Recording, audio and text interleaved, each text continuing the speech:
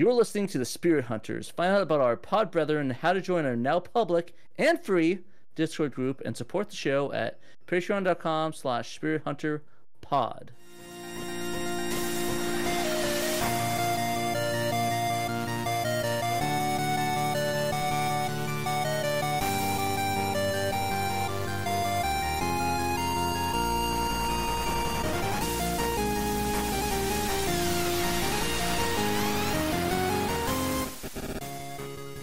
Os, and welcome to Season 3, Episode 43 of The Spirit Hunters. This is Joe. Patrick. Hannah. Sarah. Holly. Apparently we don't have any special guests. We just have a new cast member. Holly's our new cast member. She's been here since the beginning of the show. Yeah, I've been here for forever. I don't know. I forgot if you say, and I'm your. If I don't know if I say I'm the special guest, it's like self-congratulatory. Like I just gotta walk in the fucking room. You're our special guest. Special girl. No, that's episode title. Special guest. Special girl. Sorry, that's kind of weird. Once you've been on for 3 prior episodes, and one of them was the April Fool's episode, it loses its glamour. Okay, you're our regular everyday guest, which I guess just means you're a star. Everyday bro. But anyways, it's great to have you back on. How have you been in the intervening time? A lot's fucking happened, man. I'm employed now. Hell yeah. I work at Goodwill. Dude, that's awesome. Fucking I'm like a regular on a podcast called The Dillcast now. It's so good. Yeah, so good. Go listen to it right now. Actually, pause this. Apparently Joe listens to. Unironically, yes. Like, what you need to do right now is pause this episode, watch all the episodes of it, and come back to this one, and then you'll be caught up. Yeah, because obviously the Venn diagram of Hunter x Hunter fans and people who read Dilbert is a circle. I mean, Scott Adams, huge into Togashi fandom. Yeah, no, really a big fan of everything he's ever said and done. Yeah, he's a big supporter of the Chimera Anarch. Yeah, that's one way of putting it, I guess. He's a big fan of murder. He loves killing people's sons. This may be lost on you. It's not like Dilbert. It's not like Dilbert's so bad, I'm gonna make a podcast about a bad thing. It's just really mediocre. So was it like Michael Jackson bad or just bad? No, it's neutral. Okay. It's like I don't know. It's just fucking Dilbert, man. Like, you stare at it in the Sunday paper or whatever. The podcast started before people knew he was a Trump supporter or whatever, but so are half of people above the age of 60. So whatever. Do you guys do you watch the animated series and do the manga? I mean, I've been pushing to watch the animated series for a while because I want to discuss a fucking good piece of media for once, because the animated series is good. To be fair, though, if you want a good piece of media that's based off of comic series, go watch Baby Blues. I haven't seen either version of that. I remembered enjoying the Dilbert show and not the comics, good. But I wasn't sure if that was me misremembering, so I'm glad to hear that you, who probably watched it more recently than me, agrees. Oh, no, I watched it when I was... Well, actually, no, I did rewatch a few episodes recently, but I did watch it when I was 12 and didn't know Dilbert was a comic strip, and was just wow, I'm watching the cartoon that died after his season, Dilbert. I'd be down to rewatch it. If you do a rewatch of it, I'll go on for the anime. I mean the anime, yeah. The anime Dilbert. The podcast is as much about Dilbert as Aqua Teen is about detectives.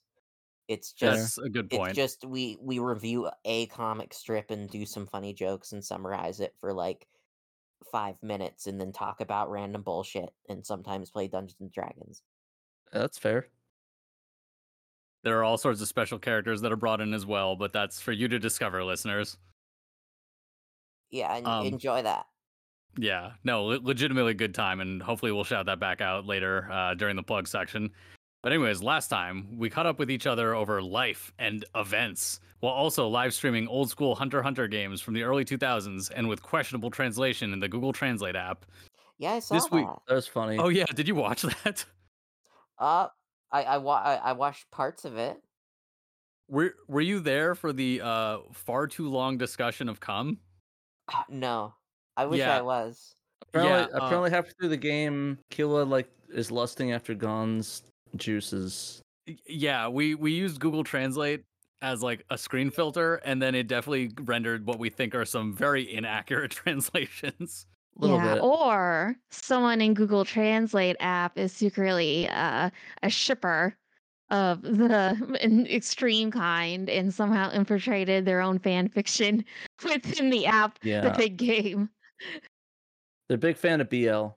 Yeah, I was gonna say, if you have the power, more power to you, I guess. But this week Yeah, the we're power. jumping. How about just not do that? This week we're jumping straight into a new arc, the 13th Hunter Chairman election arc. And joining us today, as mentioned earlier, is our friend Holly. We'll Hi. also, hey, we'll also go over the newly released trailers for Yu Yu Hakusho's live action show on Netflix. And as always, you better get ready. So, Sarah, take it away. Alrighty, we are covering episode 137, Debate Among Zodiacs, or in Japanese, Junishin de Jiron in Japanese.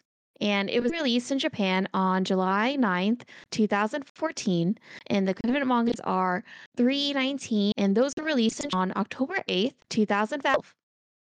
Now, when you say they were released in like in Japan on that day, do you mean like the manga volume containing them? See, I forget because I source these algorithmically now from the Hunter x Hunter wiki. So whatever they have, Oh yeah, I mean if it's from the wiki, then that's probably like just Yeah, it's the probably the collection of them. well no, if it's the chapter, then it's probably Yeah, actually, I think it's it is probably the the chapter because the date magazine. does change frequently. So I think you are right. It actually is a chapter. I think it's the chapter, but yeah, I'm just gonna just to cover my ass, I'm gonna say that I just source it directly from the Hunter x Hunter wiki, which I just scrape using fucking JavaScript. Yeah, from the adult Gon fight up through the end of the election arc and the first chapter of Dark Continent is like uh Hunter x Hunter's longest consistent publication period. I think like is it like 50 chapters? No, it's not 50. It's like I fucking forget how many, but it stretched for like half a year total ish. I should go to the GitHub and find out. Uh yeah, weird. It introduces one of my favorite characters of like the whole series in this chapter. Ooh, is it who I think it is? Because if so, they're also one of my favorite characters. Yeah. How do you first off, I need to be reminded who here has like seen all of the anime slash read all the manga or like at least like I what think the all anime of it. covers. Also, besides Sarah, has seen all the anime. And then only I have read all the manga. Yeah, so like is like Hannah blind? Like Manga wise, yes, to an extent. Though I did spoil myself on not like what happens in chapters, but just some of like the stuff delving into a certain area that is very dark because I was just really are you curious. talking about the flashback? It happened Maybe. recently. No, I think she Probably might. not. I think she's talking about a continent of sorts. Yes, I just wanted to know more. I just want to know more about it because I like looking up stuff. So that's all I really know for the manga. Yeah, there's some cool character backstory stuff that happens like Oh, okay. pretty recently in it. Yeah, I definitely want to have you back on when we get to the manga. Holy I, crap. I I want you to know I had been theorizing about that shit for actual years, and to see my theories like correct, I felt so happy. Okay, so I know. Wow, we should definitely talk about this another time. I remember one of the theories you told me, and I remember it being correct. There was one that I think you told me that turned out, I think, not to be correct, but I need to read. So I'm not like directly chapter and verse caught up. I'm mostly caught up. And like there was something that happened recently that I need to actually read because I'm like, oh, that one I think you might have not gotten right, but I'm just like, maybe I'm misreading this, but we'll find out later. Yeah, I hate talking in vagaries, so Yeah, save that for like 5 years from now, I guess. sounds good. Hannah, jump in. All right. So we start off with all the zodiacs in one conference room. And to kind of give a brief, I think you guys mentioned it in the last episode, but basically, zodiacs are all members of the Hunter Association that whose abilities that Netero deems worthy. Did you guys introduce their names at all? If not, I have the list of them. So Yeah, I Let's don't get the think we said their list. names last time. Hashtag get the list. the list of these zodiac members from the Chinese/East Asian zodiac, not the Western horoscope. So let us clear that first and foremost. So no Scorpios here. I love these goofy designs so much. Yeah. So we'll start off in no particular order. We got Cheetle, who basically is the dog. Mizai Stom. Let me know if I'm It's yeah, that's probably correct. okay. Yeah, it's like Muzaistom. Mizai Stom, the ox. Kanzai, the tiger. Pion, the rabbit. Botobai, the dragon. Right? I think Gel or Gel. That one I think wasn't it's really Gel.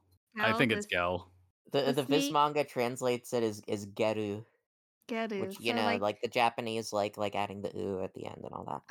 Okay, so Gel's probably close-ish, and then Sacha the horse, Ginta the sheep, Seiyu the monkey or Sayu the monkey. That's probably Sayu from Yeah, Sayuki, it's which Sayu. is which is Sayu. like the name for Journey to the West in Japanese. Mhm. I knew he was. I knew as soon as I saw him, I was like, "It's gonna be a Journey to the West reference, isn't it?" Oh yeah, he's clearly Yeah. Sun Wukong. Dang. My So- fave girl. Oh, sorry. Go ahead. Oh no, I was gonna say. So they're gonna fight. I guess Gun's gonna fight Goku then. After all, Yeah. your fave girl. Who's your fave girl? Cluck. She's my favorite. So at Clark is least awesome. she represents the chicken. And then you have Jing, who our favorite deadbeat dad, as the boar. And then When you say it, he does like he has the definitely not as much as the others, but he holds the energy. yeah, he does. It's admirable, honestly. So all of them are there, but we're missing one animal/person. Did you from mention the Zodiac. horse? Did you mention the really disturbing looking horse? Oh We god, did. yeah. Sacho. Yeah, okay. Oh, while we're on the note of appearances, the tiger guy is clearly based on the Hanshin Tigers. Do you remember that baseball team that I had us follow on Twitter years ago? Tagashi's a big fan. Yeah, he's Oh, a big yeah. fan, so he's based directly on the like outfit of the Hanshin Tigers. Oh, that's cool. But yeah, go on. Sorry, I just wanted to get that out there while I was there. Oh, I just want to say that for some reason, when I saw the cow guy, who's the cow dude? Or is that ox? Yeah, ox. Mizai Stom. Yeah, for some reason when I saw him, I just kept thinking of Moon Man Rider, and I don't know why. Oh. And probably the bucket helmet. Mm-hmm. It probably is in the cow thing. So that's kind of funny. So there's a lot funnier in my head than I thought it was gonna be when I said it. You're good. Yeah. Keep going. So there's one missing. Who is it? What's the last animal there? The cat. Oh, it's the best one. Different anime. Damn it. The rat. But the rat, Pariston, right? I think that's like Pariston. Anyway. It's an anagram of Paris Hilton. Oh, really? Wait, no. Yeah. So Paris Hilton was like really in vogue at the time of this, and we'll get in later episodes why you would name a character this. This batch of chapters, the like from Adult Gone to the end of this arc, was like I think the first batch of chapters drawn post the 2011 anime like starting airing. Oh, okay, that makes sense. Huh. He finished these off and then fucked off for 2 years. Okay, so Pariston the rat, he shows up very fashionably late, and as soon as he enters, he basically tries to pull rank as the vice chairman and nominates himself as the new chairman and just, skip the election, whatever. Who needs to do that? Everyone else is rightfully pissed, but they count everything up, and there would only be really 11 votes against him, while the remaining Hunter Association would apparently likely vote for him because he empathizes with the weak. But in reality, he likes to exploit them. And if someone wants to clarify that part, I think it's because they join him under a league or something like that, or Yeah, they're the temp hunters who Oh, sorry. No, yeah, basically he's like the best character. He basically keeps them precariously employed, and then exploits them, and so this will come into play later. Yeah. So I like the word precarious. That's a good word to use. It's a lot of communism coming in, but anyways. So Nisai Stom does make a really good point that 18 hunters have disappeared within only 3 years, with PARISTON being a chairman. So, I don't know. The odds aren't looking good.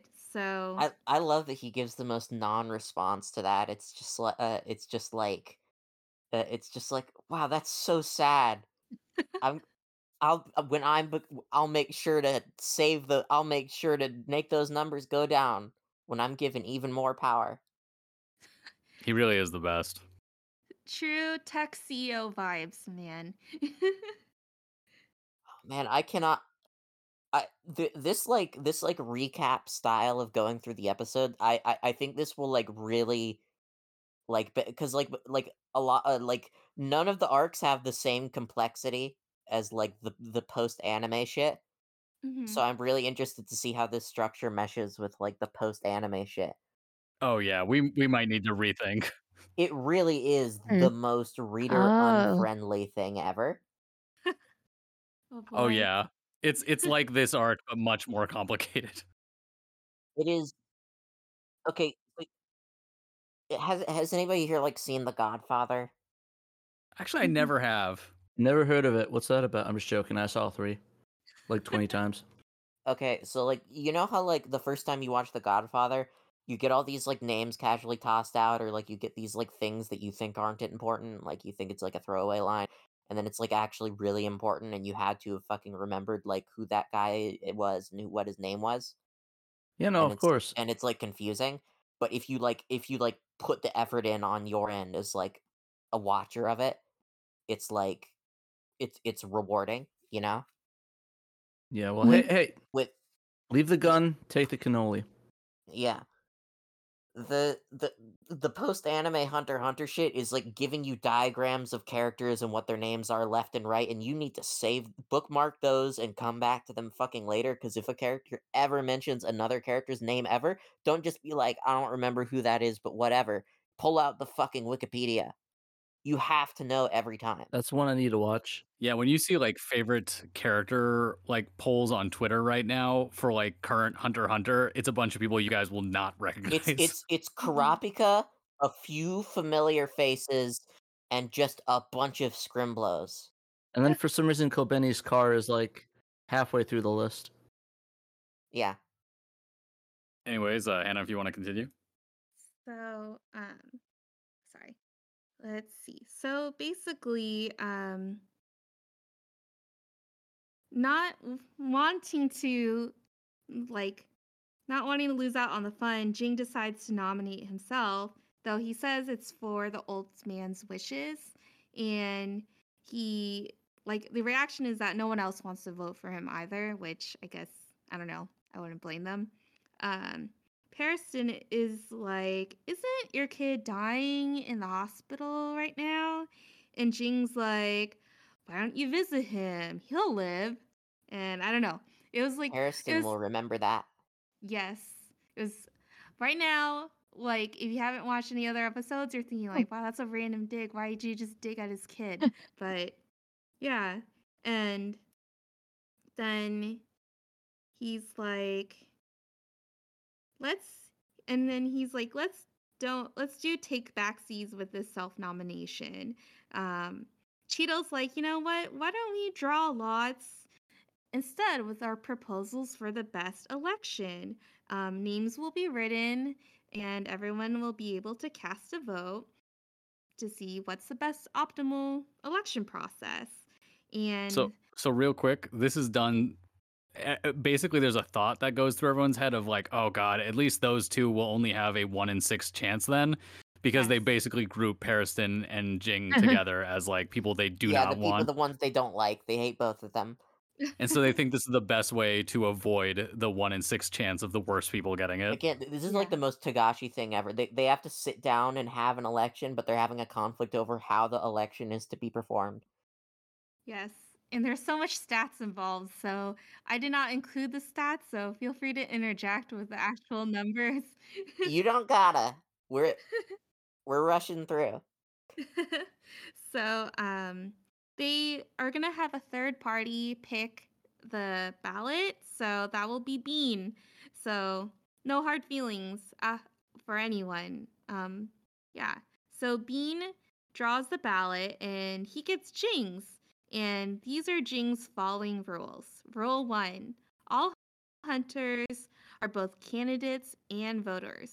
Rule 2. If the winner of the first election fails to receive a majority of the votes, the top 16 will have a runoff. If the majority still is not achieved, there will be another runoff with half of the candidates. This is how we should do it here. Yeah. Oh god. Get rid of the electoral process, though. I think we just do like what the Hunger Games does. This would legitimately be better. I think it'd be better solving our short-term problems. I don't know systematically if it'd be better in the long run, because people would just find other ways to game it. Nothing is perfect, Joe. Nothing is perfect. I just want to get rid of the Electoral College, man. I mean, I think we all want to get rid of the Electoral College. Rule 3.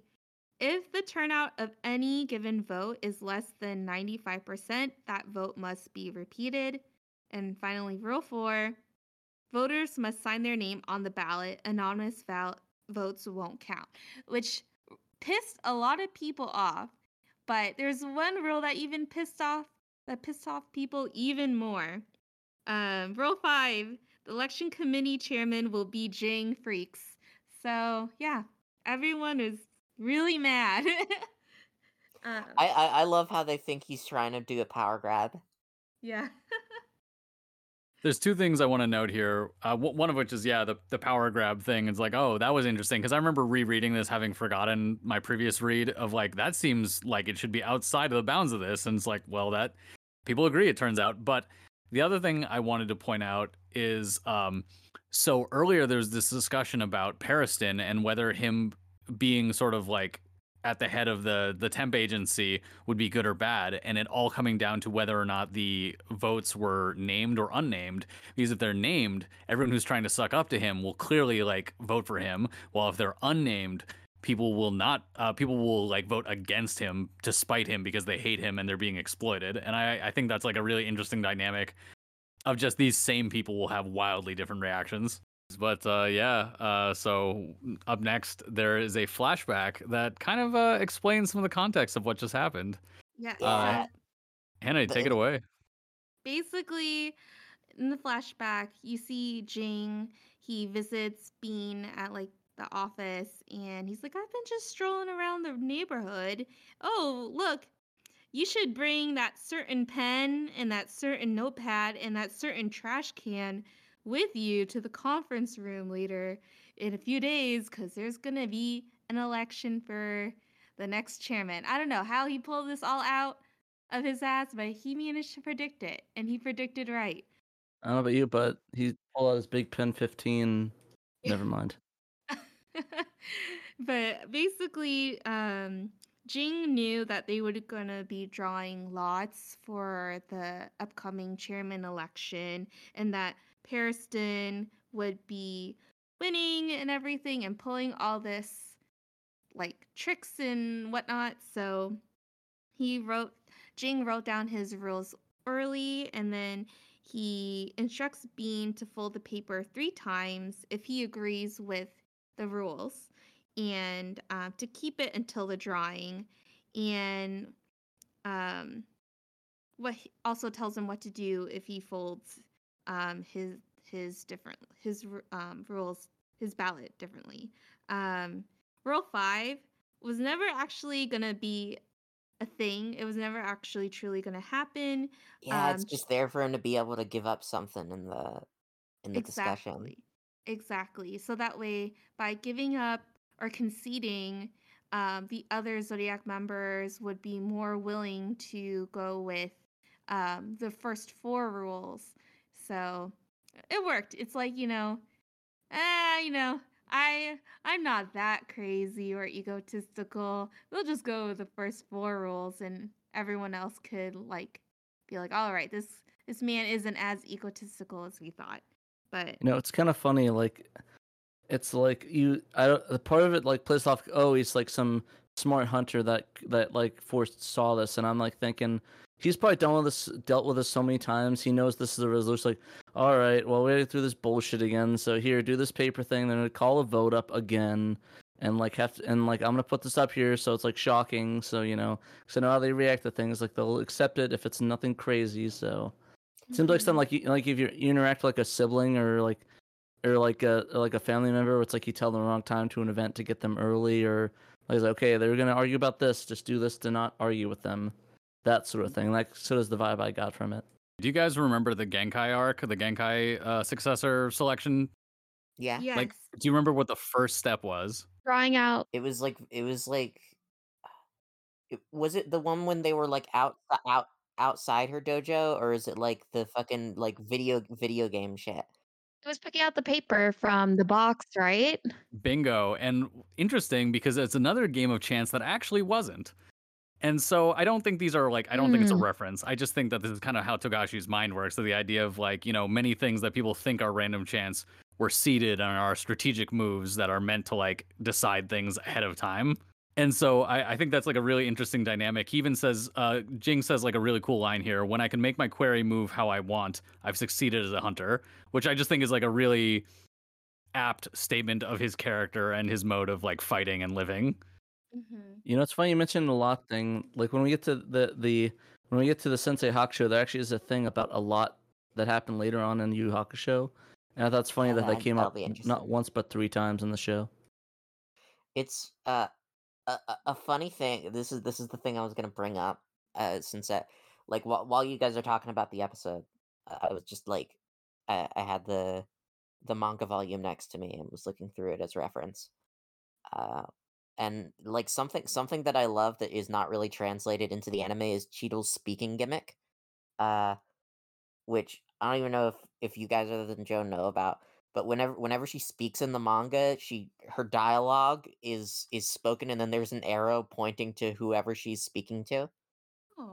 Oh, I saw that. I didn't know what that was. I thought there was just been sort of some weird thing that they did for the translation. I didn't know it was that. I noticed it, and I was wondering if it was a Japanese grammatical aspect, and I wasn't sure.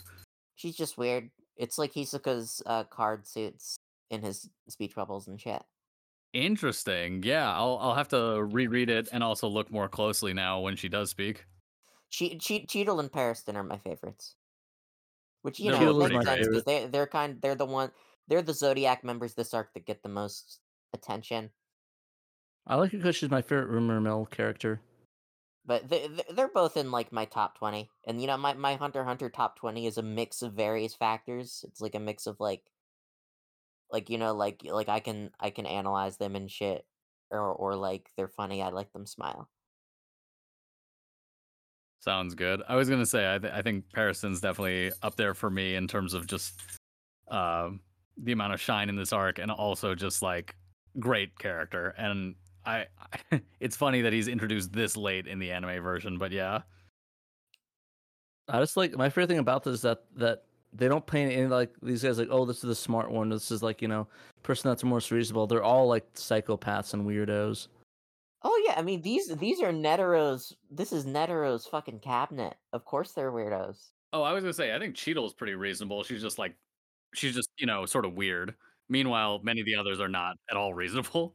I mean, she's like I said. That's why I said it's like a bit of a weirdo and unreasonable people. Yeah, no, that's fair. That's fair. Sorry, my dog is running up to the microphone for some reason. He just wants to give it his support for Cheadle. Big Cheadle fan. Hashtag John Cheadle. Oh, all right. Sorry, I just had to say it's an old meme from like the early 2000s, like Don Cheadle on a bed of rice. I don't know. I've never heard this meme. What the fuck are you talking about? I'm gonna Google this. I haven't heard this. I swear to God, Don Cheadle on a bed of rice. You could tell me anything and tell me it was a meme from 20 years ago, and I'd just believe you. That's fair. Yeah. I heard it somewhere. Oh, I think it's a 30 Rock thing. Okay, that's probably why. Meanwhile, all the Zodiacs, they become part of the election task force. Yes. Okay. So about that, basically it was a great scene, and then Holly just posted a really beautiful manga shot in our Discord channel. Cluck, who's the prettiest girl I've ever seen, she basically sends 1 million birds/doves to send out the ballots, and to every hunter in the entire world. And apparently all 661 hunters decide to nominate themselves for 13th chairman, which the election is primarily going to take place in the Hunter HQ.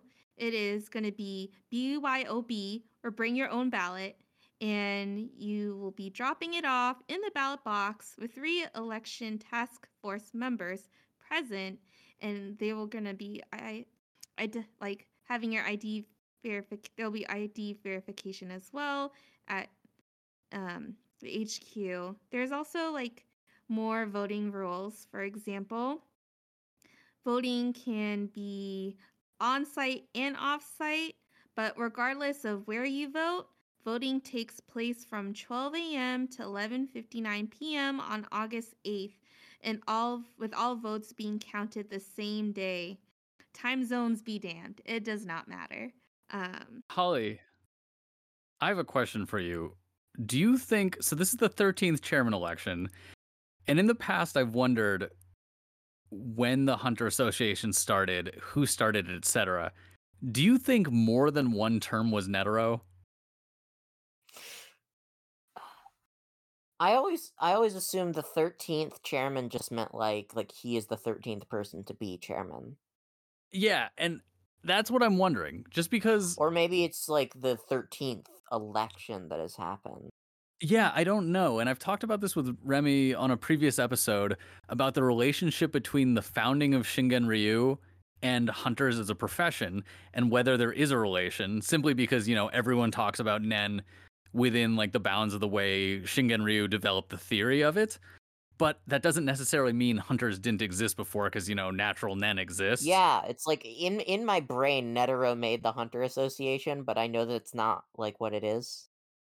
Yeah, and that's what I'm trying to resolve now too. Maybe we just don't have enough information to really know, but it is like something I've been wondering about. This seems like something that somebody who could walk in the room and just say like, "What? You didn't know?" Like Yeah. I feel like I'm missing something. Yeah. I wonder if there's just like purposefully just not enough information to know. But who knows? That is kind of how Hunter x Hunter's been from the start. Like, the vagueness of what the fuck hunters are from the get has always been a bit of an appeal. Mm-hmm.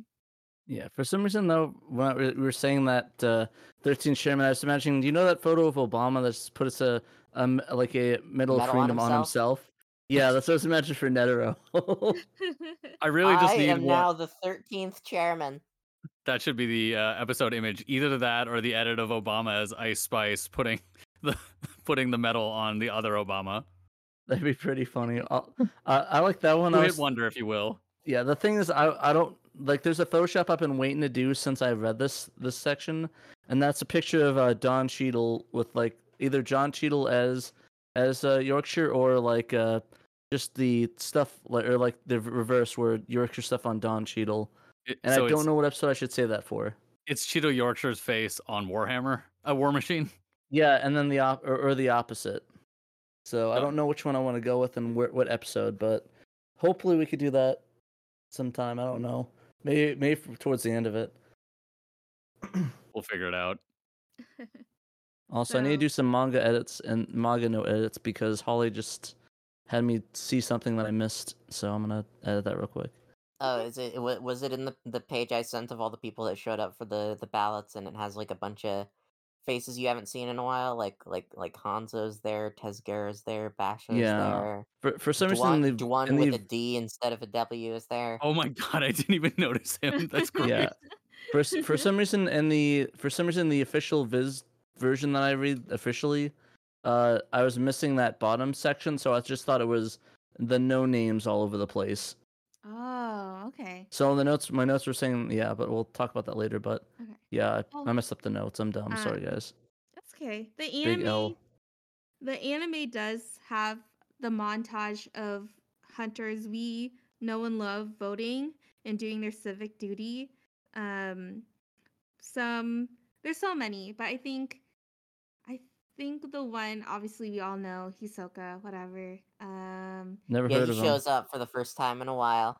Yeah, so good for you, Hisoka stands. Hashtag Hisoka Heat. And then I think I give props to anybody that makes light of the democratic process. Oh, thank you. You know what? Next time I go to vote, I kind of want to do what Hisoka does with the ballot over his arm, holding it over. Yeah, you wait in line for 2 hours all to just like be like, "Teehee, my ballot's blank," and then you walk home. Exactly. I just dress like that and just wait in line. I thought you were gonna say you were gonna rate people by how hard it would be for you to kill them. I mean, I already do that in line. So when I'm shopping, I'll just be like, okay, 3.5, 8, 2.2. All right. Oh gosh. Yeah. Hisoka's there. He's like taking stock of all the points from, I guess, all. I think that's what he was doing from like all the hunters. Yeah, he's rating their strength. Oh, their strength. Okay, that makes a lot more sense. So it's part of me He's was got like, the eye for it. Okay, that makes a lot more sense. I totally forgot about that because I was like, what is he trying to count? Like the amount of votes people are gonna get. So, and then there's like other people that show up, like Illumi, I think a little bit, and then no, I don't think Illumi showed up. I think Gita Rocker showed up. Yes. Yeah, just Gita Rocker. Illumi's a up, different no guy. One else. 100%. It's been nice to see him again. Mm-hmm. Yeah, we haven't seen him since the beginning of the show. Yeah, I wonder what happened to him. Like between now and the Chimera arc and stuff, it must have been crazy for him. He must have dug himself into a hole again and just hibernated all winter. I mean, that's what I do.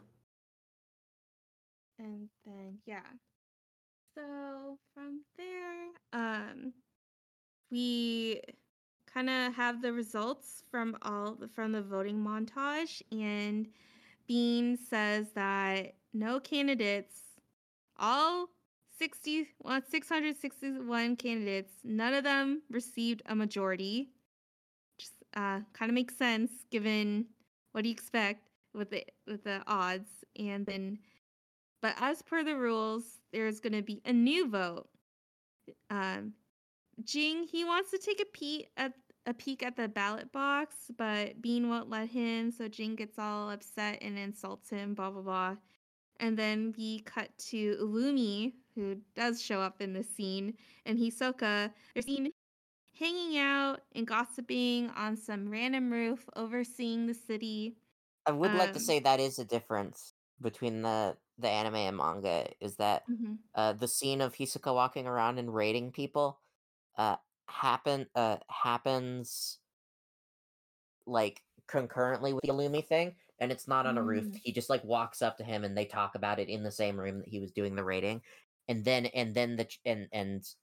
says the shit he says at the end of the episode, and then we cover the manga notes at the end. Yeah, it's all good. I mean, we'll go back to some of the other differences. I forgot that you did that. Oh, no worries. I was like, oh, I guess I'm gonna read less today. I guess. No, it comes as it comes. I was gonna say you're good.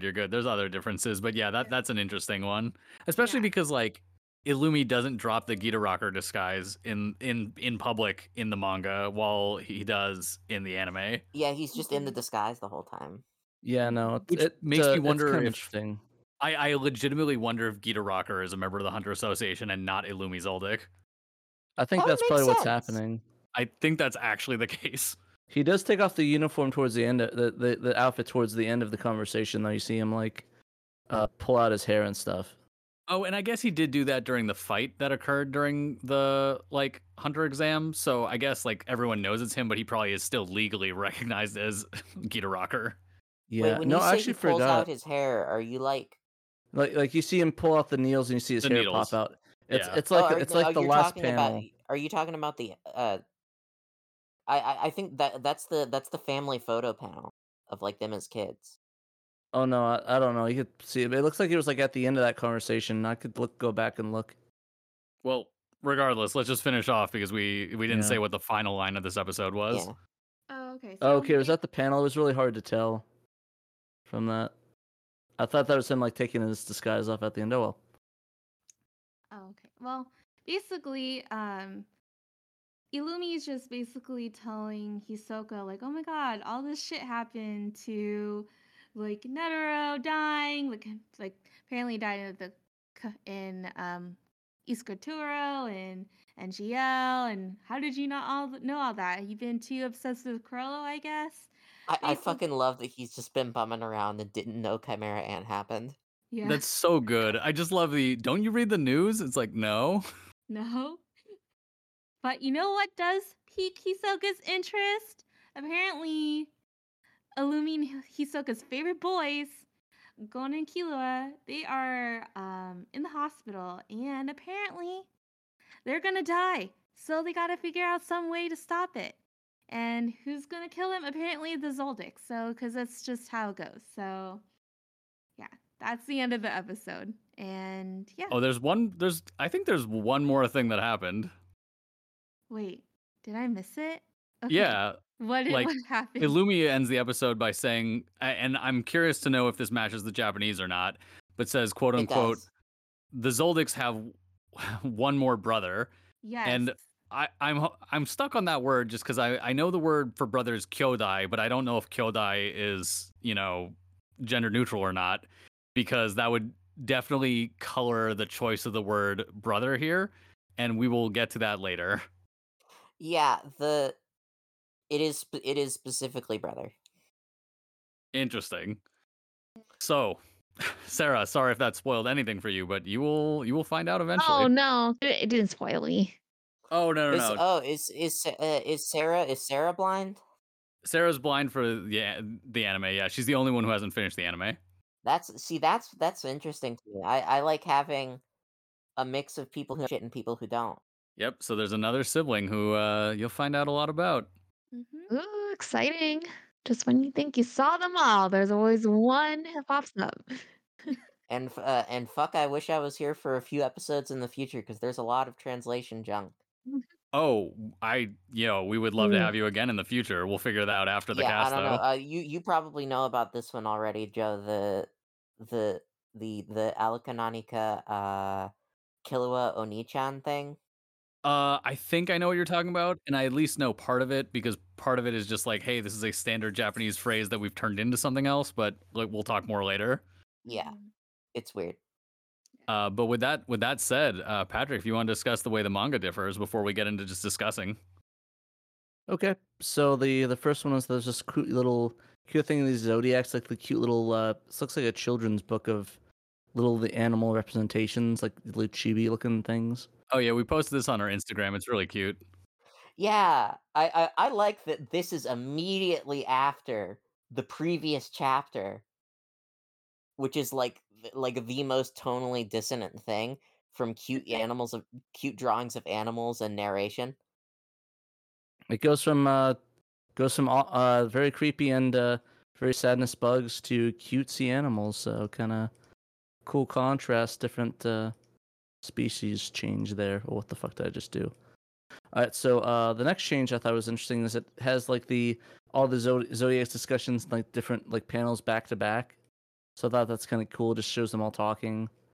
Cute little thing. So that's gonna little change. Well, I wouldn't say change, manga. Yeah, it's just difference. all this dialogue was adapted. It's just like a change. I just in like medium. it presented better in this, at least.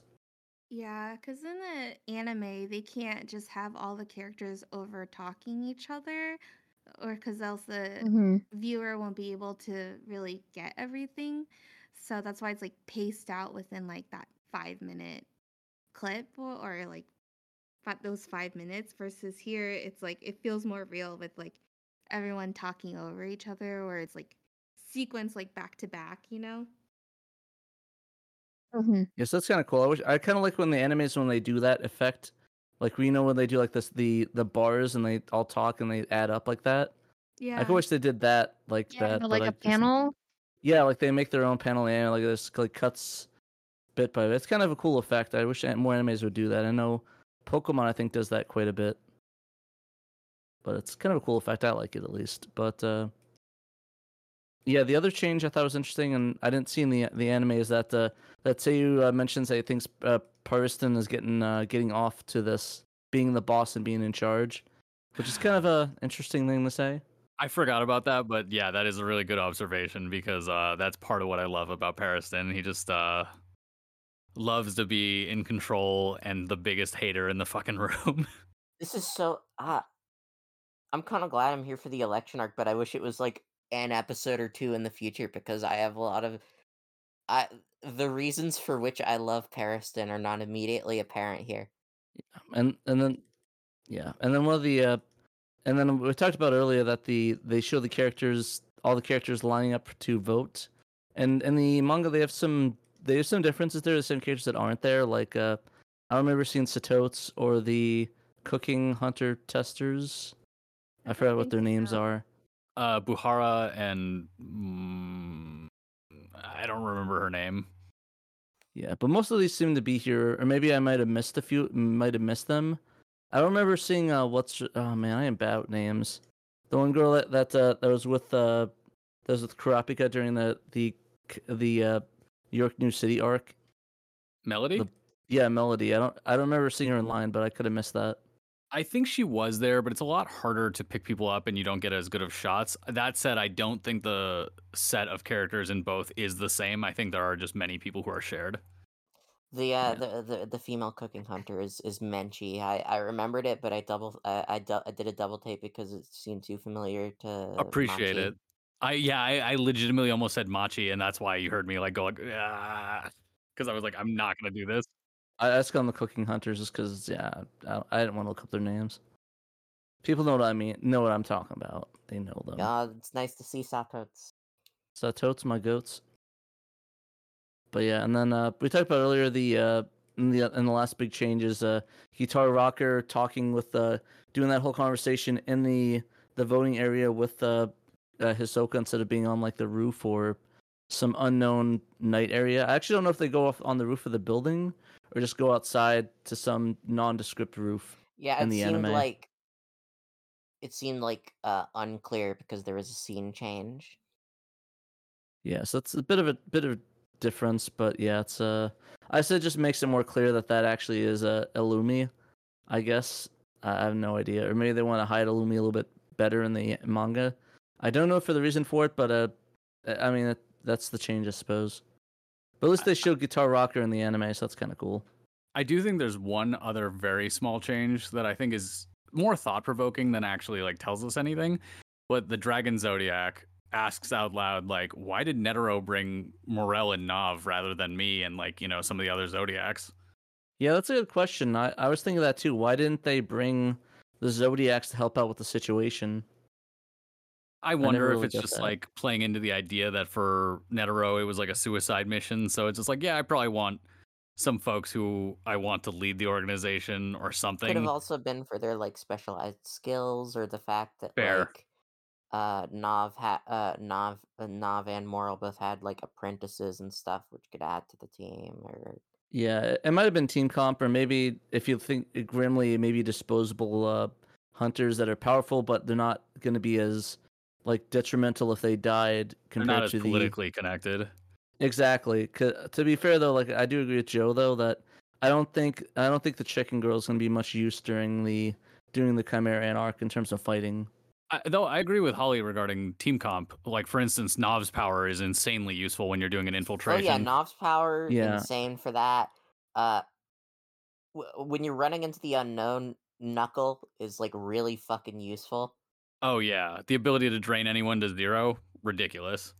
Yeah, and if you're getting Knuckle, he's an apprentice to a master, and the master's strong too. So like, yeah, and being able to make enough smoke puppets is also probably amazing for just like doing reconnaissance. Yeah, so I definitely think I'm with Holly as well. I think it and you, Joe's, that I think it is team. I think it was just a team comp thing where it's like, yeah, they're probably gonna be more geared towards it. Having Nov lock them up in the room while Netero beats them up one by one. A little bit easier than trying to fight them all head on. Apply directly to the forehead. Fuck you. All right. But yeah, no, that sounds good. That was all I think we both had for manga differences. I know we're a little bit short on time, Holly, because you like to go to sleep a little bit early. But do we want to just jump in? We can either go into Sensei Hakusho first, or we could talk about the Yu Hakusho live action trailer. I want to ask, is the approach to Sensei Hakusho in the trailers going to be like summary based, like the previous one? If I had infinite time, it would be cool. But I'm just asking because I think a freeform discussion would be best. Yeah, I think it was originally going to be summary, but I don't think we have time for that. And if we're going to do like actual just freeform discussion, would you prefer to start with Sensei Hakusho, or would you prefer to start with the live action trailers? I feel like the live action thing is going to be shorter, so I want to get it out of the way. Sounds good. Okay, so did you guys watch both live action trailers or just one of them? I watched both. I don't remember. I remember watching the one that was officially on the Netflix channel. So the Netflix channel has both of them. The YouTube one that was released very widely and I think is a worse trailer is the one most people saw. Okay, I probably saw the worst one. I only saw the one you linked, and it looks way cooler than I thought it would. I had been mainly keeping my head out of like the live action Yu Yu Hakusho shit because I'm just kind of not interested in adaptations like that. But this actually looks pretty cool. I guess like what's everyone's overall just general reaction? I'll let you go first, Holly. Yeah, just first thoughts. It probably goes up to like right before the Dark Tournament, or at least that's where all the footage is, because there's Agreed. like there's the Tororo brothers and Sakyo and shit. So it's like the preliminary the save the save fucking I forget her name. Yukina. Yeah, Yukina arc, the save Yukina arc. And the an interesting thing is like they had one of those weird fucking spirit bug things flying through the air.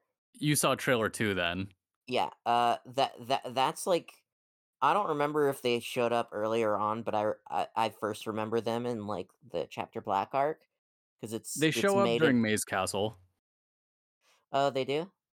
Yeah, Suzaku is like having them go into the human world and drive people to infinity. Yeah, okay, that's it. Yeah. I just remember the scene in Chapter Black where they were like, oh, the tiny bugs and shit are manifesting more frequently in the human world because of the barrier and shit. Yeah, I have less of an encyclopedic memory relating to Yu Yu Hakusho than I do Hunter x Hunter. Yeah, no worries. I love Hunter x Hunter, and I think it's a better manga than Yu Yu Hakusho, but I think I definitely have Yu Yu Hakusho memorized more to like my core. Hannah or Sarah, please go ahead. Like, what are your thoughts? The graphics aren't as bad as I thought. It's actually pretty good for like a Netflix show. At least what they shown in the trailer that came out 10 days ago, since that's the only one I watched. I don't know. Yusuke's actor, I think, is a good fit, like in my opinion. So I'm not still convinced with Kurama or Hiei, but I think that's because I just think there's better actors that could just suit them looks wise. But I'll just give the acting a chance, and I guess we'll see from there. So yeah. Also, that wig is terrible. Not good. Oh my gosh.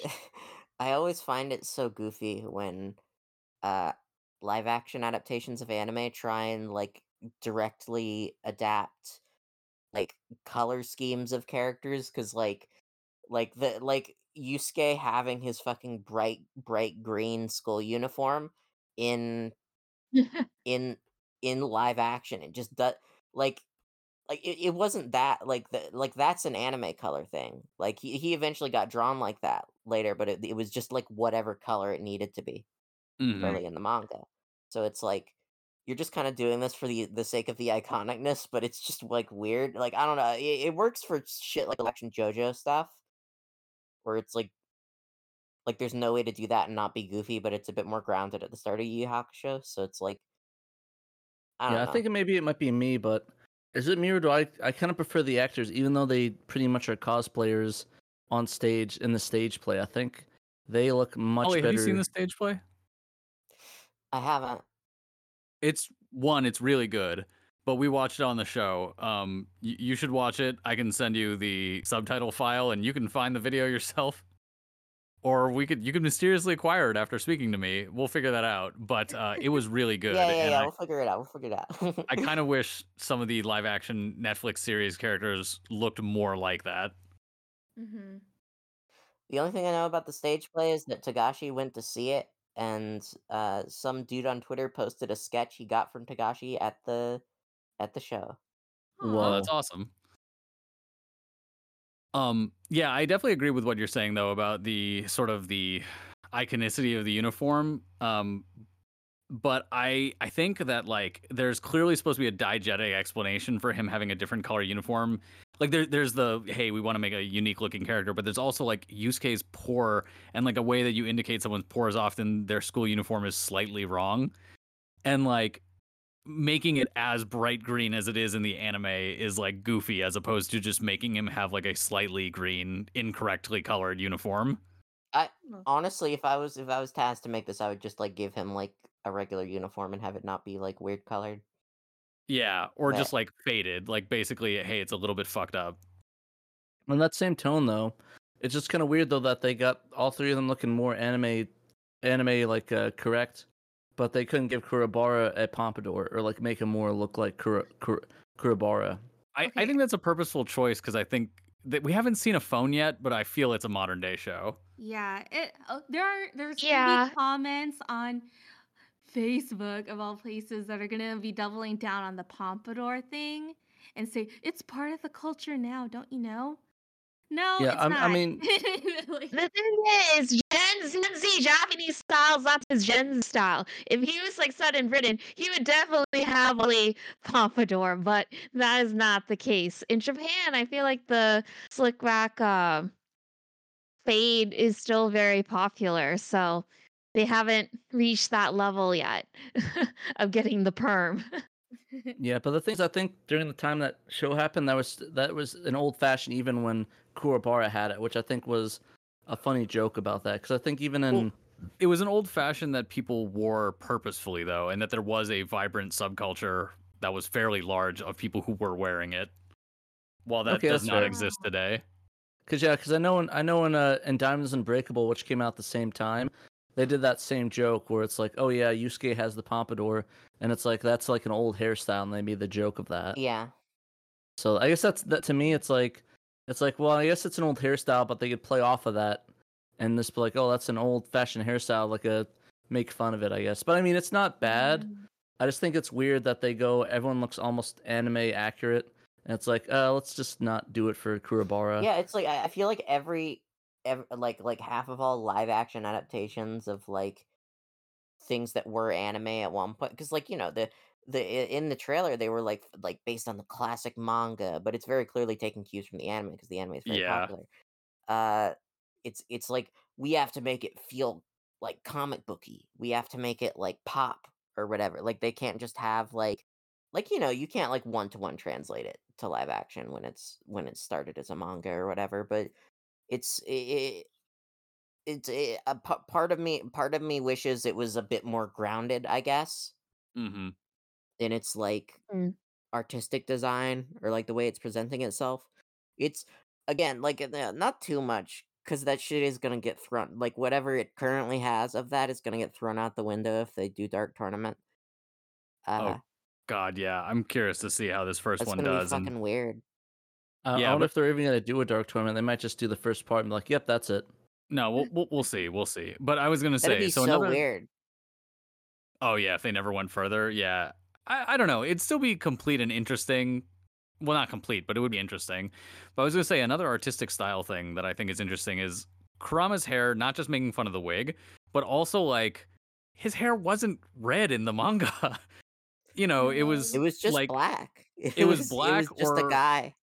yeah, it was black or charitably you could say like sun bleached dark brown. In which case you could do kind of what they did in the Rurouni Kenshin live action of just like highly sun bleached hair, which I think I would have preferred. Yeah, they gave him the red that every Asian person their red hair to because it's light enough to look red, but not so much you have to completely fry your hair. So maybe that's what they're going for.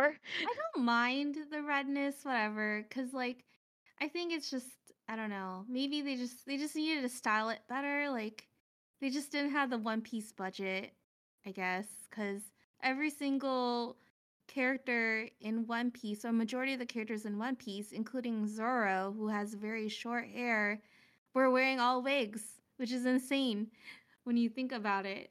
Yeah, and they That's looked all That really show's kind of good. insane looking. I'm just kind of worried about with. That's why I mentioned that I don't think they're gonna do a Dark Tournament, just because there's so many anime adaptations that Netflix has done, or just anime adaptations in general. That's like, oh, there's gonna be a second part, and they never do it. Like Cowboy Bebop, JoJo, Part 4, Part 1. Yeah. I think Like about that. the JoJo one all the time.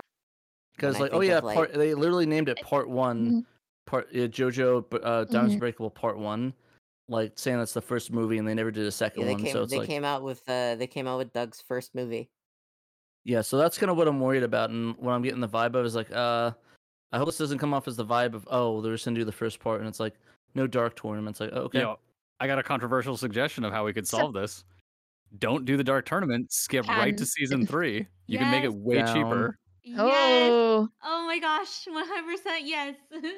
But then you have everyone complain that there's no Dark Tournament, though. Hey, you know what? Fuck them because they're wrong. It's not the best season. It's not. It's really not. yeah. I do think it'll just depend on like the viewership. Like Netflix pays attention on how many people tune in the first week, but they really pay attention to people tuning in on the second week and complete the series. So I think it'll just all depend on how that goes. Like, are they doing like a full release the day of? Or are they going to do a weekly release? Because I noticed this K-dramas that Netflix specifically funds themselves all have been a weekly release. But all the Japanese shows I watched have been full release. Maybe Alice in Borderland, I don't quite remember. Maybe that was also strategically like released like either 1 or 2 episodes each week. But I feel like if they do the latter, where it's just by 2 episodes a week, that could help the numbers because it draws people in, keeps the longevity of the viewership. But who knows what will happen? Who knows how invested Netflix is really into this? Yeah. Like, it almost seems like partially they're like, oh, it's an afterthought. They've just realized, hey, we have this and it's been in the works. We need to promote it. But I feel like it hasn't been as promoted as like I feel like other adaptations they had. Maybe it's a bias because it's done all in Japan in their Japanese production side of things, unlike Cowboy Bebop or One Piece was all like done in Hollywood. So Yeah, maybe logistics Yeah, thing. it's very different there. To me, it's like I do not have strong faith that this is going to be a thing that continues. I don't trust them to like release this in a way that like gets a following, or like put as much faith in it as needed. I was gonna say that I think it's a bad sign the fact that they don't have the anime adaptation on Netflix yet. Like usually all the anime shows they have like, oh, here's Cowboy Bebop, here's One Piece. Where's Yu Hakusho on Netflix? It's like, oh, not that good is sign. interesting. I wonder if that's an exclusivity thing, but I'm curious because they did save it for last in the announcement thing they did, where they showed a bunch of shows trailers and then it was the last one shown. So to some degree that indicates that they do want it to succeed, but like, yeah, it could be warring factions within the company want different things for it. Yeah, because I'm not seeing like any like because at least with the One Piece they had a big advertisement campaign. They also put way more money into that though. That too, but still, it's like I'm not seeing a lot of like hype for it. Well, so a question I want to ask you guys is, instead of speculating about the production and like the release, I want to know what you guys think is in this show, because the fact that we're seeing Karasu and Bui in what looks to be the first season as if they showed up during the Rescue Yukina arc is, one, interesting, and two, makes me wonder if this will be abridged, summarized, or how they'll go about this. Because Holly brought up the Makai insects earlier, which makes me think Maze Castle might still happen, but I'm half worried that we could get the worst possible thing. It's just like Sakyo and Toguro are like, we're trying to build a tunnel now, and the insects are showing up because of that. And then, Bui and Karasu are here as well. And then we're going to invite you to the Dark Tournament to decide the fate of the tunnel that we're building during season 1. I personally think it's going to be similar to the stage show, which they show up to the basically end of what is called season 1, right before the Dark Tournament. I think it's going to be 8 episodes long or less. And I think they're going to showcase all of the first part of Yusuke being a ghost to Yusuke being alive and the egg thing all in one episode, just to make it succinct, or an episode and a half. I personally don't think they're gonna do the Dark Tournament in detail. I think Sakyo did show up. Yeah, no fucking way they're gonna do like and now you have to fight Chu, and now you have to fight yeah, the Monster of the Week shit. No, they are not gonna do that. They are gonna condense it all into guys. Yeah, no, I feel that. Like I said, I think it's gonna be. I'm gonna agree. Where it's gonna be super summarized. Where it's like, okay, Yusuke dies, comes back to life, gets hired in one episode. Like they're gonna summarize that, and then just maybe make an arc, 1 or 2 episodes, if that. I trust them to take their time with the early stuff more than the later stuff. Yeah, I guess so.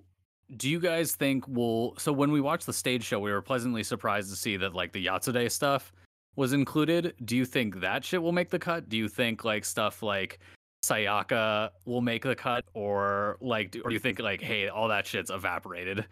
No. Honestly, it's probably just gonna be the main villains like Chiguro, younger Chiguro, Sakyo, and some Yukina stuff, and not even the old anime paid that shit mind. Yeah, that's fair, but I don't even. So I know Genkai is shown in one of the trailers. Do you guys see her? And if so, do you think Rando makes an appearance, or do you just think, well, Rando probably does make an appearance, but do you think anything else in that tournament makes an appearance?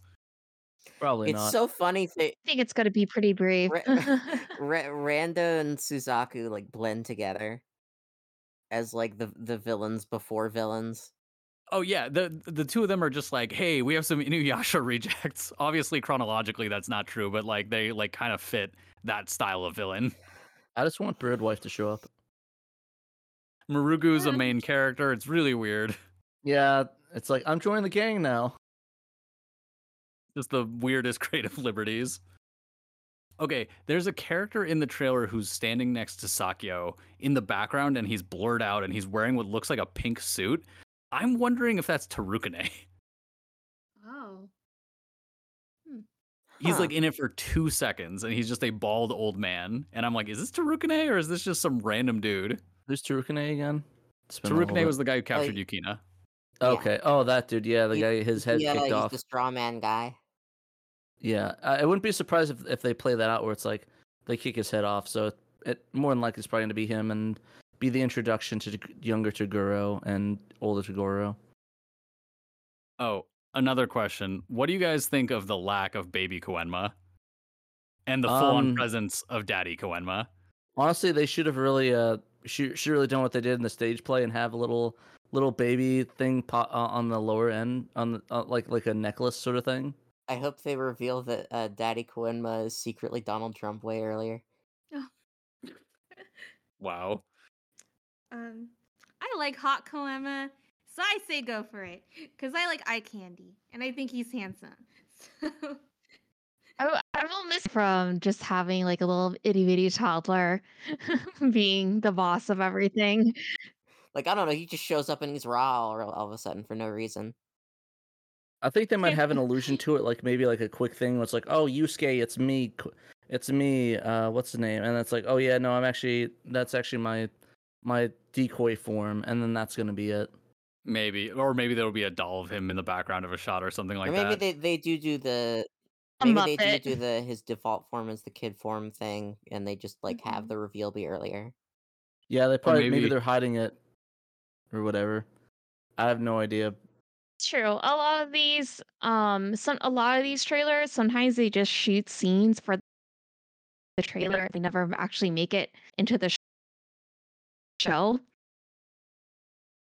Yeah. So we'll see. I have like one more thought about some of this. I really hope Kurama at some point just rips off his wig to turn into Yoko, and there's a much better wig underneath it. That'd be pretty funny. That'd be the greatest reveal possible. Oh man. Just the lack of layers. Lack of gel. I thought Japan's the strongest like hair gels you could. I mean, yeah, look at Yugimoto. I mean, goddamn. It's all dedicated to him. Yeah. I just hope that actor can pull through. I know he's a good actor. I've seen the clips. His face is not, in my opinion, does not suit Kurama. Just because Kurama's a feminine face does not mean actors who play feminine characters in the past can fit. Like, Kurama needs sharp eyes. This guy, the actor that plays Kurama, has the deer eyes, as they say in East Asian beauty, like or fish eyes. I don't know. Anyways, it's just not my cup of tea. But as a Kurama fangirl, I will try my best to keep an open mind. So, I have a question that I want to open up for a bet. Who believes George will be in this show? I don't think he will be. George is such a weird existence. Please elaborate. I think I know what you're talking about, but please elaborate. Well, just the fact that he's an anime original creation. Yeah, no, I agree. So I'm just like, because I definitely keyed in on what you said earlier about how much of the decisions for this color-wise are based on the anime rather than the manga.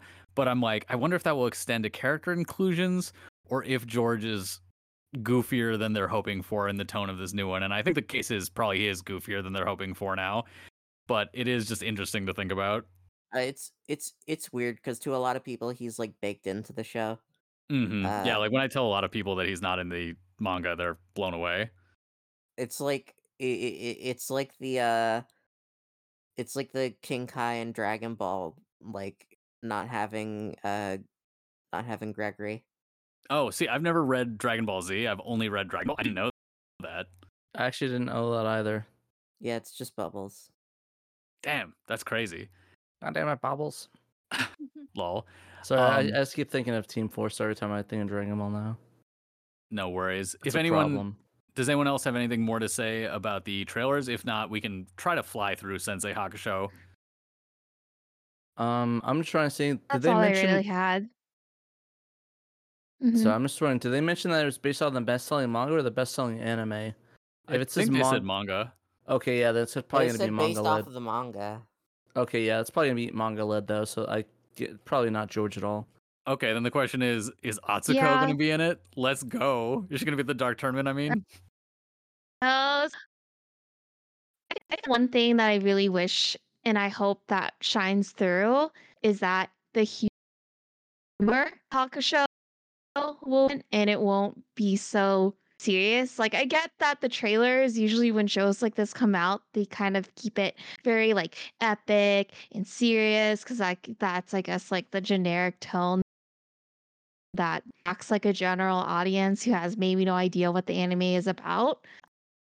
But I really, it's funny. That's all I want. Also, that it's not as dark because both trailers, the lighting was like dark as hell. And I get it, like in the anime, how you animate things that even if it's night, the colors are very saturated, nice. You can see everything. I felt like half the trailer, I was like, what am I looking at right now? Like, I can kind of see, but it's just all the shadows are really, all the shadows are really strong. Everything's really yellow tone. and it's I just hope that they fix the color grading in the actual show itself, because right now I'm not vibing with it. Yeah, I mean, this is gonna make people upgrade their OLEDs. It's like you better have those nits in your TV, or else you're not gonna be seeing shit in this show. We'll see what happens. But yeah. So you guys, Holly, are you good on time if we try to just like zoom through this next part? Yeah. Okay. Yeah, well then we're good for Yu Hakusho listeners. By the time this comes out, it will probably be like pretty close to the date. I'm curious after you listen to it for you to like write in, correct us, and be like, "That wasn't Tarukane, you fucking idiot." But stuff like that. But you know.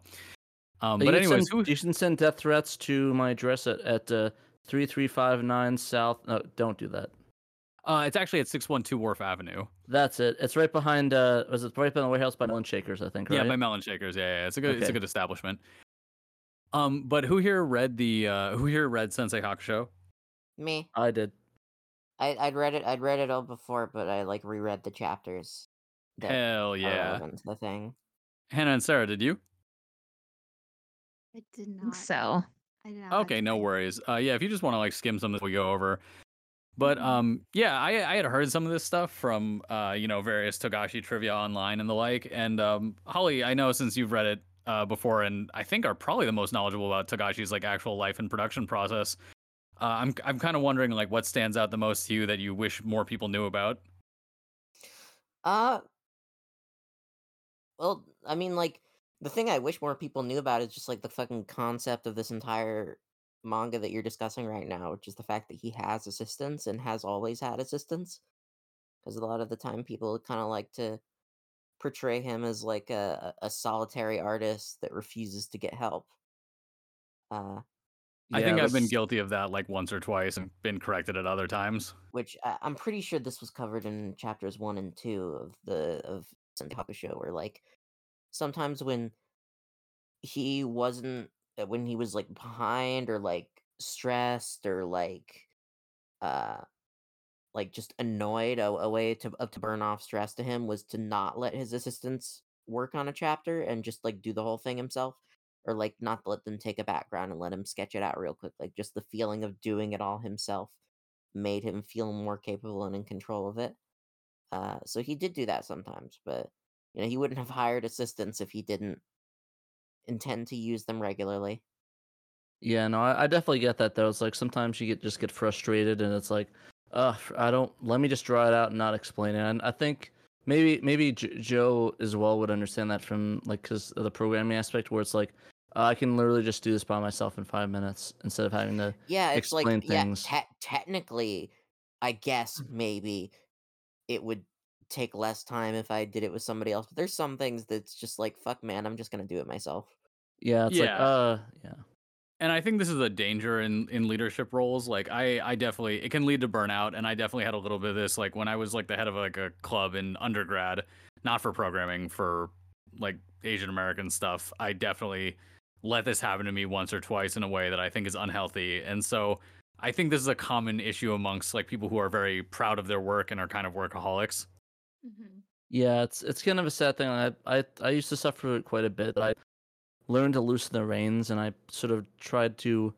I don't know. Maybe I'm just lucky because I have people that I really trust to get stuff done, and I feel like I can loosen those reins, and I'll have to like, okay, I don't have to edit this entire podcast by myself anymore, or I don't have to, be on the show this week because of pressures. Like I can just like take a break from it, and I know the show's gonna have just the same quality with me on it. No, that's true. That definitely happened to me in the first podcast I ran before our podcast. Oh, sorry, go ahead. Oh, I was just thinking like this idea that Togashi typically is like basically a solo effort for his works. Do you think it's like an impression that people got because of like the quality of how the art would be? Sometimes it would fluctuate, or do you think it's like related to this romanticized idea of like the manga cosplay being like a one-man show doing everything, and people like kind of latch on to that because they think it's more authentic or whatever? It's those two things and some other things. It's like like you'll very rarely find like a high profile mangaka that doesn't have assistants, but they just like aren't credited most of the time. Yeah, I was about to say that. I was gonna say that too. Is like I think that's another problem in and of itself, especially with the whole issue going on with Mappa right now, with their, treating their animators like garbage. It's the Mhm. right word I'm looking for, but Mm. I think a lot of studios are like that, and I think Japan has a really big issue with credits and assistants and stuff like that. And I'll tell you more in my video essay I'm about to explain right now. The mangaka is more like a director of a movie than the sole creator of everything visual for it.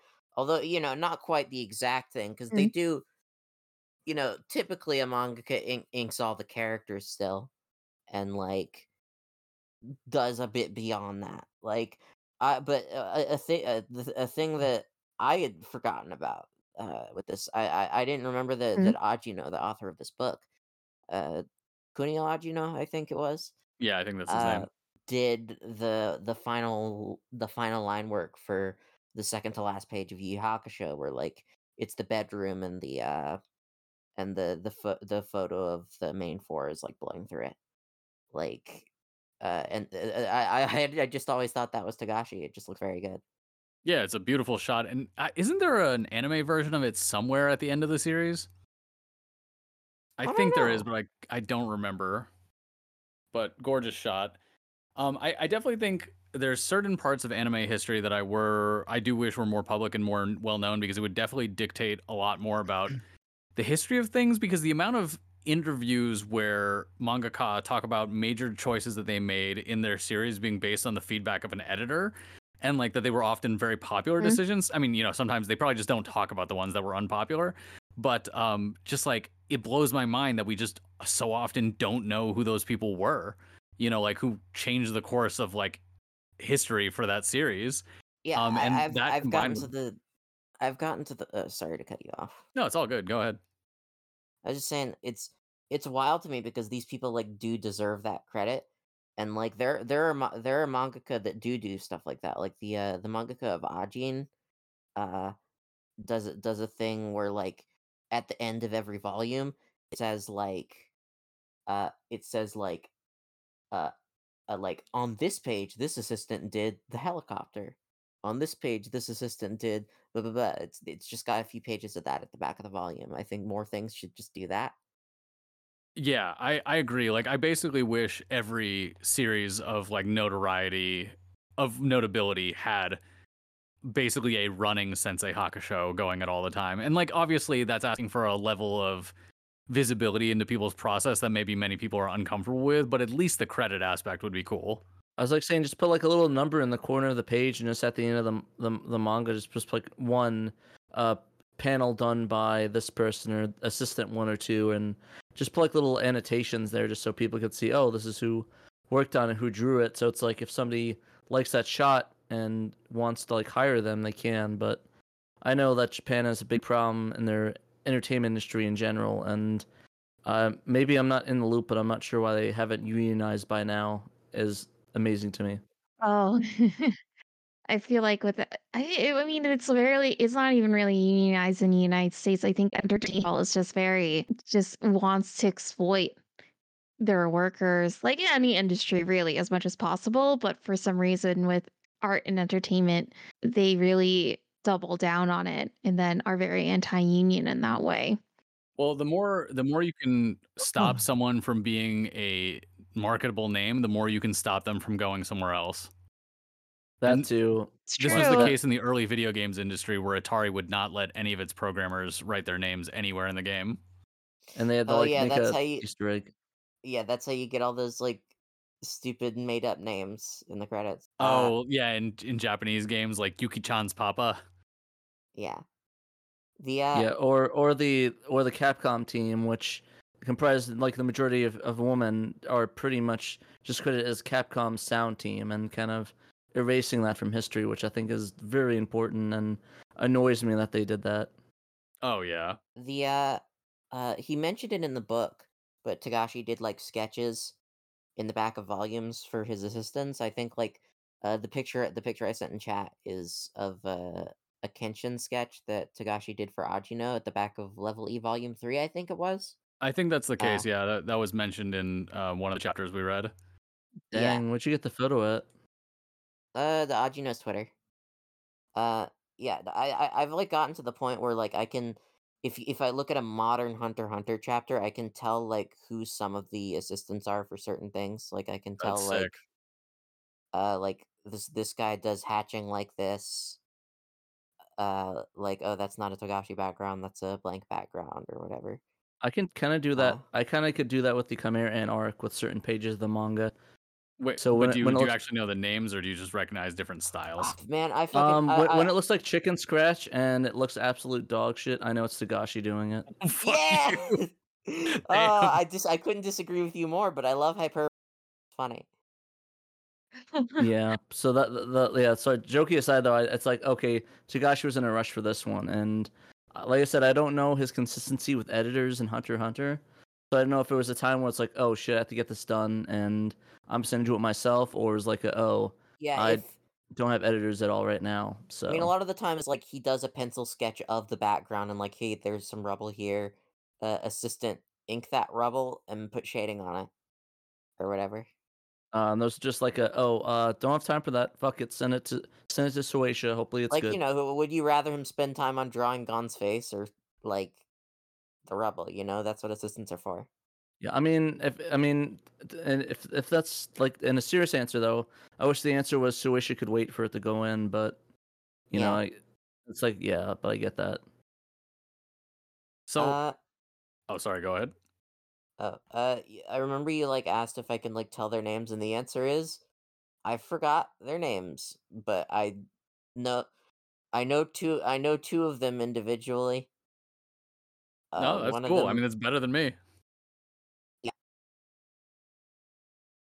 So beyond the production and stuff, like, did you guys find any anecdotes throughout these interesting? I definitely have some stuff regarding the video games and stuff they played throughout, because consistent with chapters 1 and 2, video games remained a very large part of Togashi's steam blowing off between drawing, etc. But Holly, are we talking about it as the whole or just the first part? Yeah, everything, because we're just gonna go over like it all. But Holly, go ahead. Oh man, he said the truest fucking thing ever in the last, I forget if it was 3 or 4 or whatever, same thing.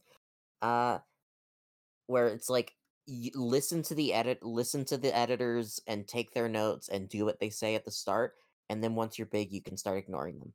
That is the truest thing ever, and it is incredibly evident in Togashi's work. Yeah, it was really cool seeing that, because he said that to Ajino, but then it clearly applies to the transition between Yu Yu Hakusho to Hunter x Hunter. And all, just like first half of Yu Yu Hakusho, second half of Yu Yu Hakusho. Oh, for sure. And the fact that he was like able to stop it at all. Yeah, because it's gonna be like, it's like halfway through, it's like fuck it, I'm doing this. Why don't you do this instead? It's like, too bad. It's like, what are you gonna do? Cancel the $1 million selling anime and have to explain to Soatia why this stopped all suddenly and its moneymaker's dead? Good luck with that, buddy.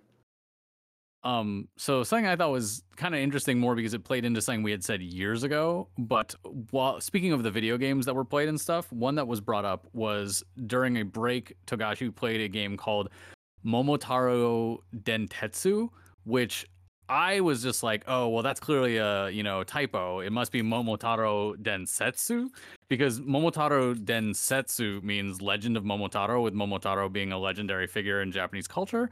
But Momotaro Dentetsu, which instead of Densetsu means legend, Dentetsu means electric railway, and apparently there is a Monopoly style board game on the Super Famicom called Momotaro Dentetsu, Momotaro's Electric Railway, which is based on the Japanese traditional game Suguroku, which is also the basis of Mario Party, I found out.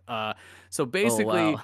In a much earlier episode, we were reading about Togashi, and it mentioned, quote unquote, he likes board game video games, and we're all like, what the fuck does that mean?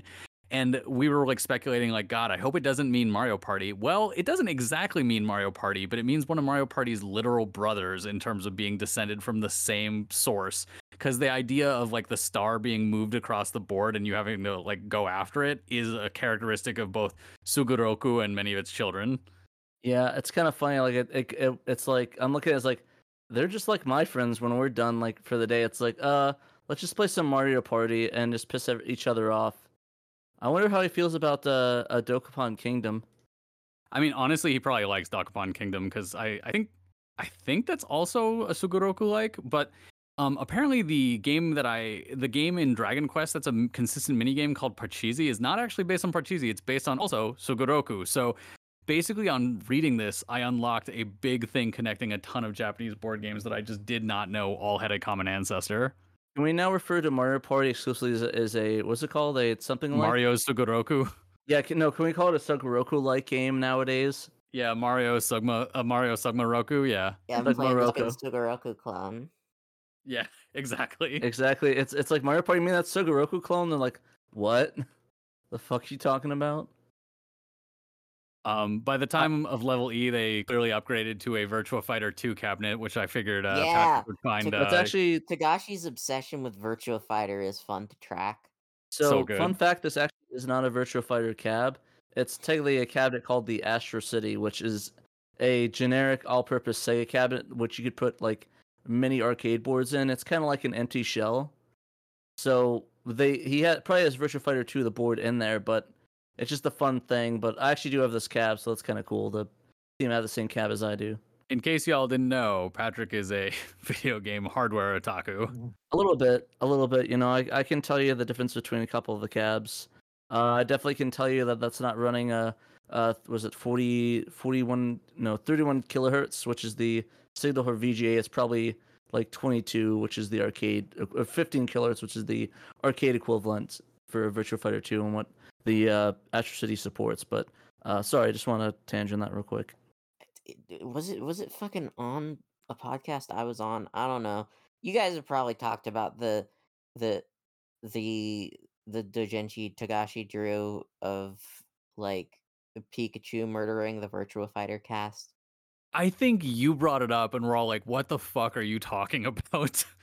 Oh, well, you know the Togashi made a story in a doujinshi released by him and some others, including the author of Bastard and Koku no Hakaishin, Kazushi Hagiwara, who is the one that introduced him to his wife.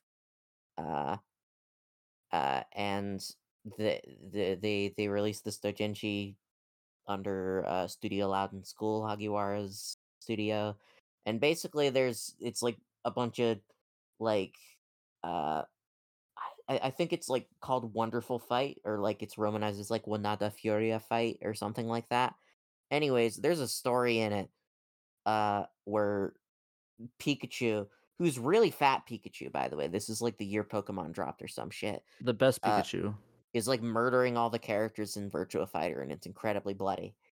I just linked some shots from it right now, and it's exactly how you described. I actually do remember we discussed this on the quote-unquote Togashi 101 episode that we had you on for episode 100. Yeah, they did a lot of collaborative doujinshis. They did like a joint Capcom doujinshi. God, this is so sick. This picture of Fat Pikachu is the best. I love Fat Pikachu. Yeah, I just wanted to make a tangent real quick. I just got a notification. I'm doing a fan dub of a movie now for Macross, so yeah, that's interesting. You heard it here live first, guys. We knew him before he was famous. Yeah, look out for a Macross fan dub with me in it, I guess. I'll boost it. Yeah. So but yeah, no, it's pretty funny actually.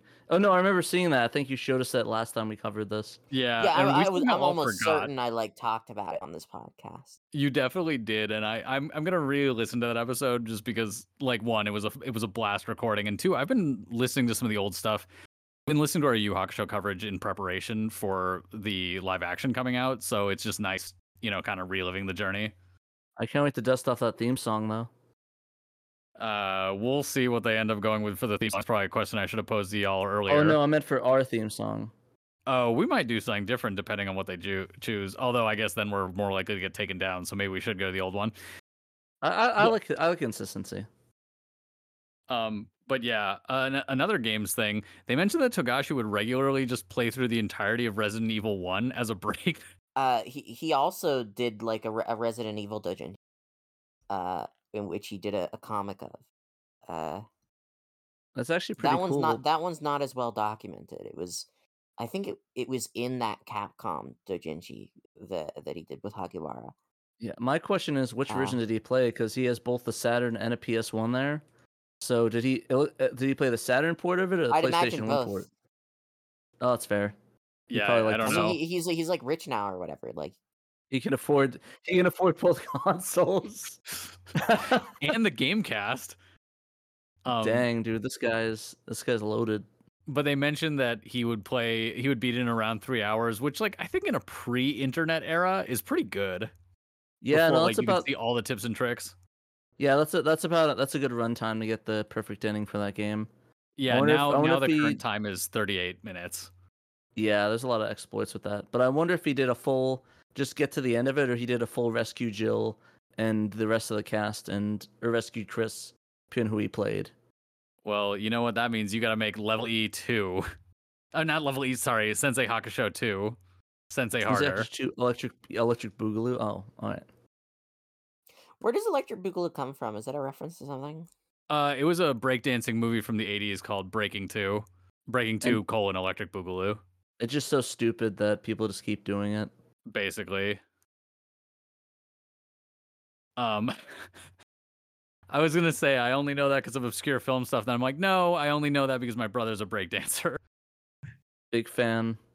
But yeah, no, I thought the video game stuff was super interesting to me as well. Like, I think that's, and one of the things but besides the video game stuff, I thought was kind of sad was the prophecy where he's telling them, it's like, oh, I love this, telling them, oh, I love this art. Do you know it's all dot? It's like, you're an idiot. You're gonna kill yourself, dude. And it's like, you know, and then when they went on earlier, like later on, she saw things like, you're going to die, Togashi, doing this way.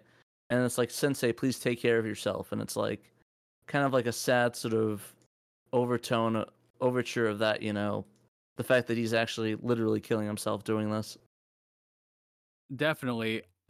On the health note, it was interesting seeing that Togashi had to rest his back even in the 90s. So I was kind of blown away to see that. Oh, yeah, it happened as early as like Yu Hakusho Volume 5 or something. Like that's crazy, man. Just because I just figured that always happened like on like Hunter x Hunter. This is why kids, you always use proper posture when you're drawing and take frequent breaks. It's like I can only imagine continuing to push yourself like that inflamed it and made it worse, you know? Like, yeah, it's just really sad though. It's like all these industries have something like that. It's like Shueisha's, oh, you could take a break, but you're going to be behind the curve and miss your deadline and get kicked off. Or it's like wrestling was like, oh yeah, you could wrestle and take a day off, but you also be behind and you're not going to get the money that you want for your family. So, yeah, it's either you take those drugs and keep pushing through, or you don't and just lose your place in the stardom, whatever, or lose your job. And it's like, I always hated that pressure stuff on that. Yeah, I hate that like half committal like oh, it's your choice to do the shit that will result in you losing your job or your livelihood or.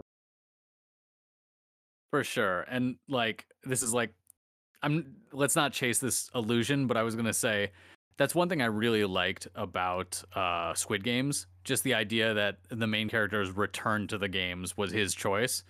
And just sort of like this illusion of choice, like, hey, in order to like, you know, keep on eating, you gotta go back to this thing. Yeah, or, oh, if you want to see your daughter ever again, you have to go back to this thing. And it's like, wow. Or it's like you want your mom to live, and it's like, I know it's just a funny. I do think that's an apt comparison, because even in the United States, we're suffering through that as well with animators. Where I think a bunch of Adult Swim animators died from the same thing, where it's like them working themselves literally to death. Yeah, man. It's a difficult discussion about labor in America, in especially creative industries, but that's kind of for another time. I just meant, sorry, Tari, I'm just trying to tie it into the whole idea of Togashi I think that was totally apt. I'm just saying more like, oh yeah, I gotta steer us back. Speaking of labor in America, I have work in the morning and need to sleep. Oh, no worries. Yeah, thanks for being on. I think we'll probably continue on from here with just like a little bit more discussion. But yeah, really appreciate you coming on. This was a good time. Yeah. Hopefully we'll have you on again sometime later this season. Either we need to figure out how we're going to discuss Yu Hakusho structurally. if we're gonna do combined episodes, but if not, would you prefer to be on Hunter or Yu? But you can answer that offline. How do you want to do? Yeah, I mean, I can just say now. I want to be there for some point near the end of the election arc. Hell yeah. Okay, we'll talk with you later, but the rest of us will continue.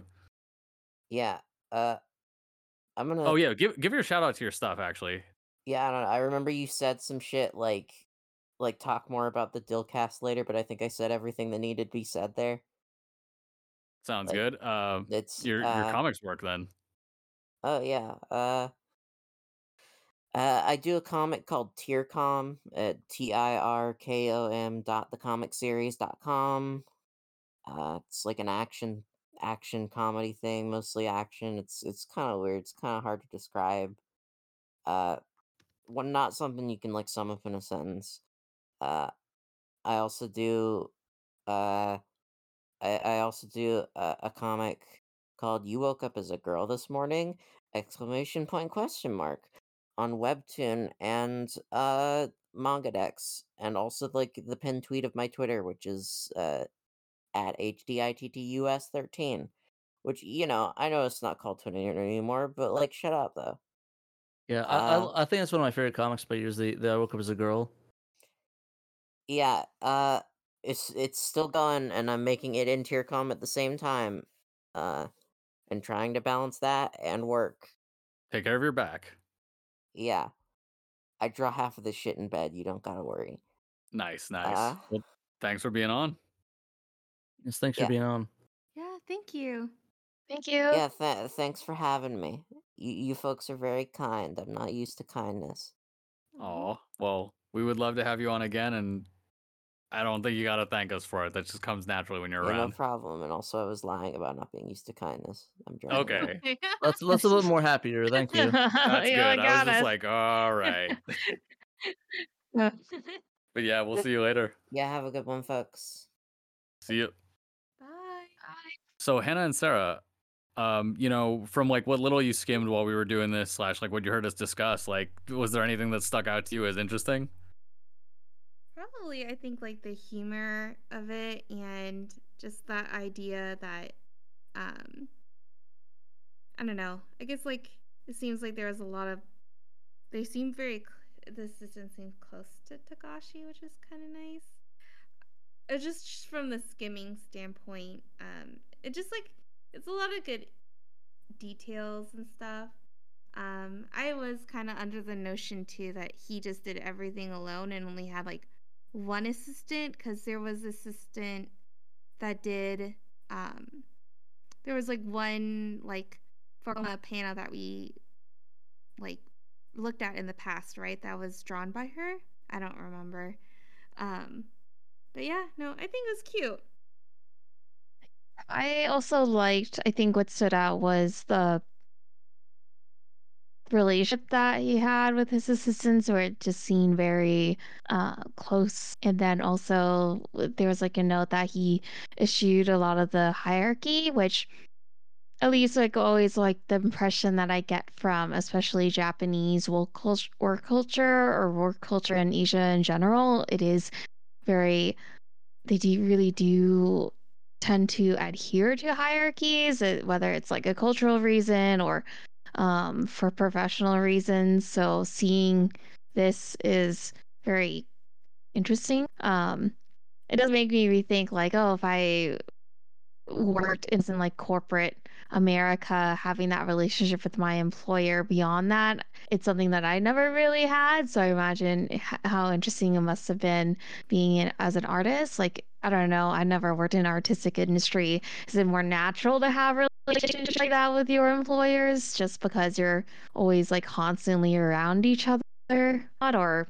that creative space tends to, you can be more personable with each other. Yeah, because it seems really that because I think with Togashi it's more of he's self-employed, quote unquote. Like while he does technically work for Shueisha, it seems like pretty much he stays at home, like he manages his own office, his own assistant, like his assistant. So it seems like he pays him out of his own pocket. So it seems like it's kind of like he's the boss and he's working with his other employees. So it kind of seems like, to me, it feels like a general like workspace where it's like, oh yeah, you work in this office with your buddies and you go out to eat, or you hang with your boss, grab dinner, or you just.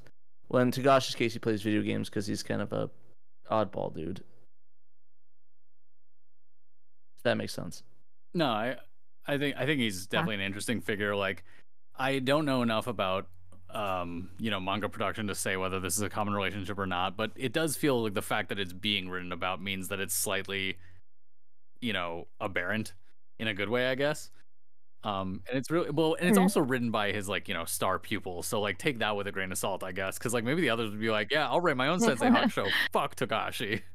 Yeah, it's like this weirdo playing video games just gave us like food from Lawson's. What a friggin' jerk ass. I mean, food from Lawson's is pretty damn decent. I wouldn't be complaining if I got Japanese convenience store food every day. No, I feel that. I actually do really want to try that when I go there. I'll have to go out of my way to try that. But you don't have to go out your way. Lawson's is everywhere, man. Oh, is there some in Arizona? Oh, I thought you said when you go there as in Japan. Yeah, no, sorry. I mean, like, yeah, when I go to Japan, I'll go find one, I guess. I'll walk down the street for 5 minutes. I still think it's funny that Lawson's is originally from fucking Northeast Ohio, where my dad grew up. Well, / where I grew up, too, but Lawson's was already gone by the time I was a kid.